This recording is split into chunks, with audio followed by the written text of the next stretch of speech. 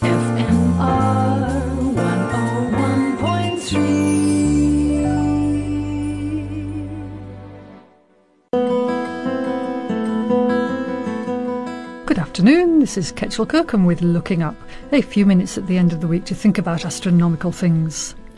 The Orion spacecraft, more formally the Orion Multipurpose Crew Vehicle, is NASA's vehicle of choice to take astronauts to the Moon, a future lunar space station, and potentially on to Mars.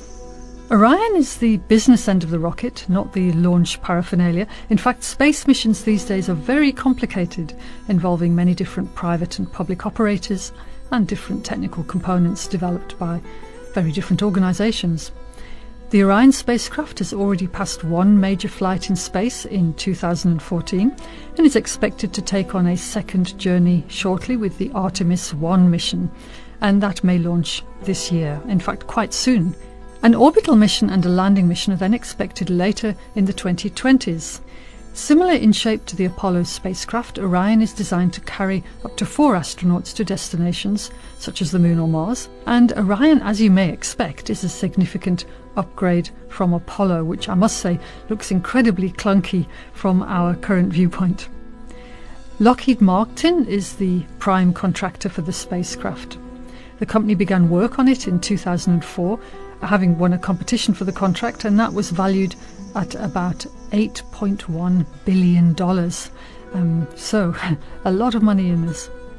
Orion was originally built for NASA's Constellation program that was intended to bring humans to the International Space Station, the Moon and ultimately Mars.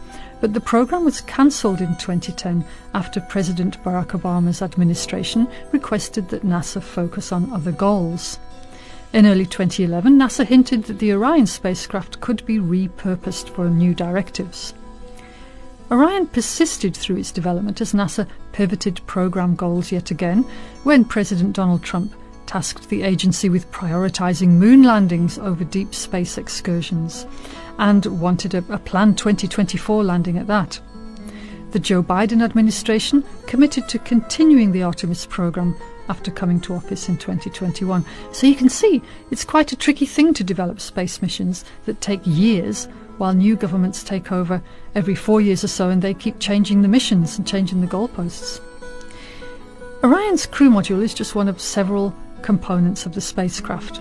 Orion also contains a abort system to pull astronauts away from the spacecraft with escape rockets should something go wrong during launch. There's a lot more safety features than the original Apollo astronauts had. So NASA is pulling from decades of research on the International Space Station, the Space Shuttle and earlier programs to keep astronauts safe and comfortable. For example, acoustic specialists were consulted to make sure equipment was humming at a nice, comfortable level, and emergency equipment is stored within easy reach in case of a fire or sudden depressurization. During the next launch, sometime this year, Orion will go on a 380,000-kilometre-long journey to the Moon. According to NASA, Orion will stay in space longer than any ship with astronauts has done without docking to a space station, and return home faster and hotter than ever before. As Orion swoops around the Moon, it will be accompanied by several mannequin-type devices. So it's not going to have humans in there. It's going to have basically test dummies. And they will give more information on how the lunar environment affects humans. So on its first test flight, it will have fake humans. The mission will also include several Lego astronauts and even Snoopy, the famous Peanuts dog, who also served as a moniker for Apollo 10 lunar spacecraft, and that approached the surface of the Moon.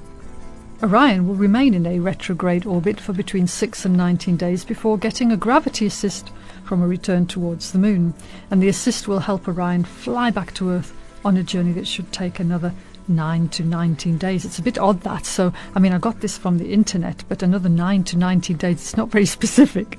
Anyway, finally Orion will make a high-speed re-entry similar to what was tested during Orion's first test flight in 2014, and it'll descend for an ocean splashdown under parachutes. So assuming that Artemis 1 is completed with no major issues, Artemis 2 will be the next major moon mission, expected to launch around May 2024. And so that's the lowdown on current missions to the moon and this new Orion module which the crew will enjoy a nice, comfortable and safe journey in. For now, this is Ketchel Kirkham wishing us clear skies.